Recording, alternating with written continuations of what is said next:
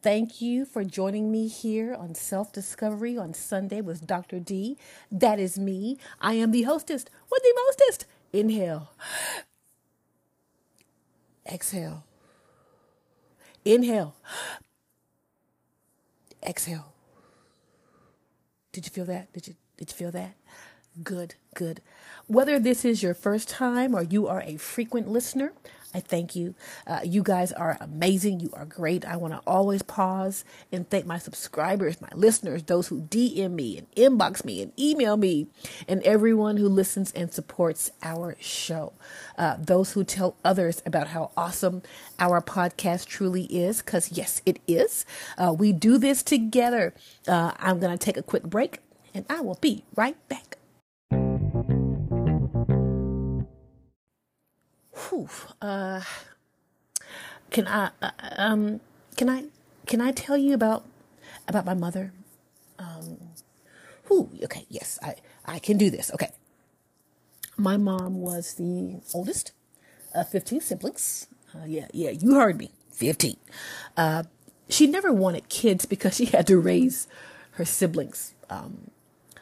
Fighting, yelling, cursing, poverty, dysfunction, depression, alcohol, sadness, divorce, broken family, lack of a father figure, and being black in the South during segregation.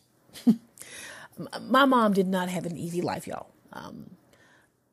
She didn't. It was just, it was rough. When we were younger, she used to always take us to where she grew up, and it was called a shotgun house. You could see straight to the back, from the front door to the back door. And that's how she grew up. It was very poor, no floor. She had the same sweater, spring, summer, fall, winter. It had holes in it. And she would always kind of scrunch up the sleeve so her classmates could not see the holes in her elbows. And very, very humbling life she had. But then, when she hit 17, she entered Jackson State University in Mississippi and met the love of her life, my dad. She majored in math and became a math teacher expert par excellence. And over the course of their college years, they met and talked and dated, met their families and each other, and Dad popped the question. They married and had 3 kids. Later in life, my mom would say, "Your father loved it out of me. He loved the pain out of me. He loved me past my pain." Because see, my dad had the opposite life. My dad had love from day one. He was shown love from day one. And in fact, when we were kids, we always stayed at least 2 weeks in Mobile, Alabama with my paternal grandparents. They were loving and supportive, and they spoiled us, took us to 7-Eleven and got the ice cream and the sundaes and ate Dale made barbecue, and she cooked out. She had a nice big old house, and those summers in Mobile were some of the best from my childhood. Mom didn't just let anyone keep her children. And as an adult, I see that now. I watch that now. And where she's sitting, she's got the best view. And I hope she's proud.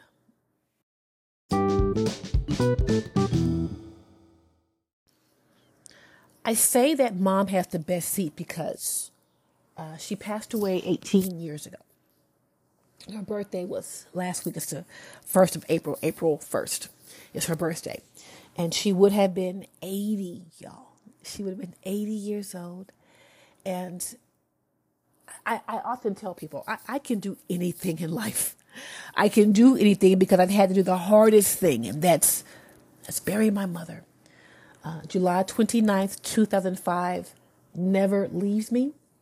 Although it's been 18 years, I remember it like it was yesterday when the limos came to the house. It was a very beautiful day. It's a sunny July day, and of course, Mother was already at the church, First Baptist, and we walked in, and she rolled in, and then we walked out, and she rolled out, and went to Valhalla, and she was in her mausoleum because my mom said I chop cotton, so I don't want to be in the ground. So I don't want dirt in my mouth. She always said that.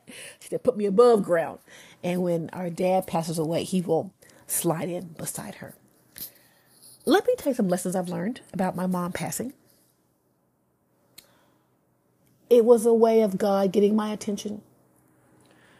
See, I honestly believe that the things I've accomplished post my mom's death, I would not have accomplished had she still been here. And the Lord told me years ago to quit my job. He told me years ago that my name would be everywhere. He told me years ago I'd be doing these amazing things on these amazing stages. Didn't believe him. I didn't. When my mother got ill, and I thank God that my entire childhood, my mother was never ill. She was the mom that brought brownies and was PTA president. And she was involved in everything I did. She was never, ever ill. It wasn't until years after, when she retired, that she was diagnosed with kidney failure. And her body would be swollen, have to go to the hospital and do all kinds of things to her body and get her back healthy. She had high blood pressure and all these things. But I learned a lot of lessons in that. One, God was like, Denise, I've got things for you to do. And if she's still here, you won't do them. Now, your mother is tired. She has done all that she can do, and she's ready to go. See, I wanted her here for me. I wanted her here for me. I was 32 when she passed. I'm about to turn 33. I'm like, God, I really gonna take my mom? You know, and the Lord was like, she's ready. And now you gotta be ready. And I realized that when she passed, it was not just for her. It was for me to remind myself how strong I am and that I still have life to live. And God's like, now I have your attention now? Because your mom is your world. And I get that. She's your mom. She should be. But there are things you got to do. There are things I need you to fulfill. So I get your attention. So mom has the best view. She sees everything that I'm doing. And I'm so grateful. I still see her. I still hear her. She hasn't gone anywhere. My mother loved several things, but she loved butterflies and she loved the color yellow. So whenever Danny and myself or Danielle or even Maddie, we see yellow butterflies, I know she's near. And when we were in South Africa, I kept seeing yellow butterflies. And I said, if you're trying to get me to die right now, I'm going to die, Mom. But that let me know she was there. And she sees everything that's happening and all the things that are yet to happen. And God, she's got the best view.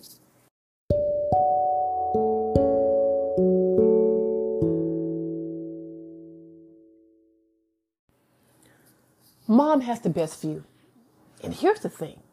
Of all my adventures I've been on, she would totally go.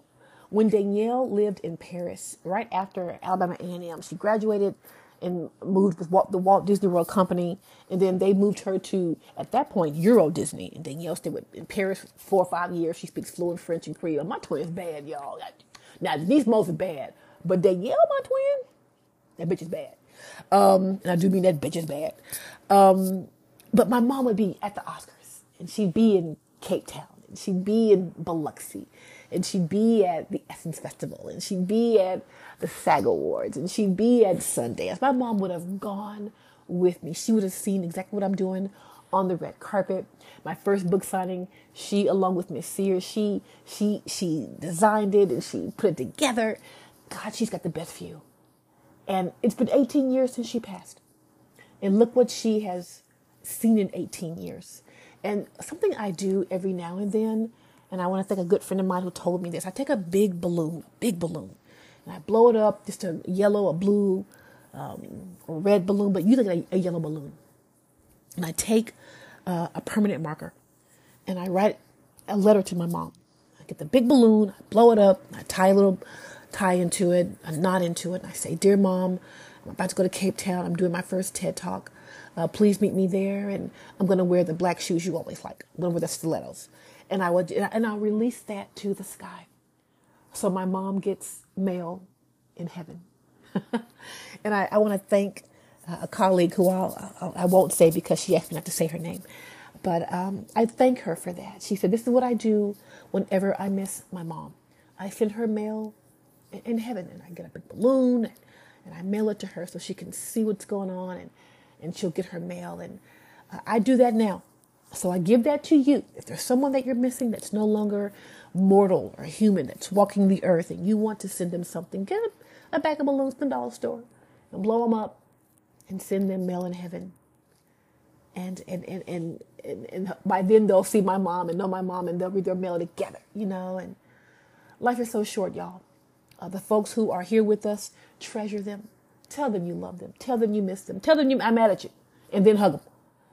Because life is just so short. 18 years has flown by, but I remember it like it was yesterday. And I'm so grateful for the 32 years that she gave me, because that prepared me for the rest of my life. And I hope she's proud.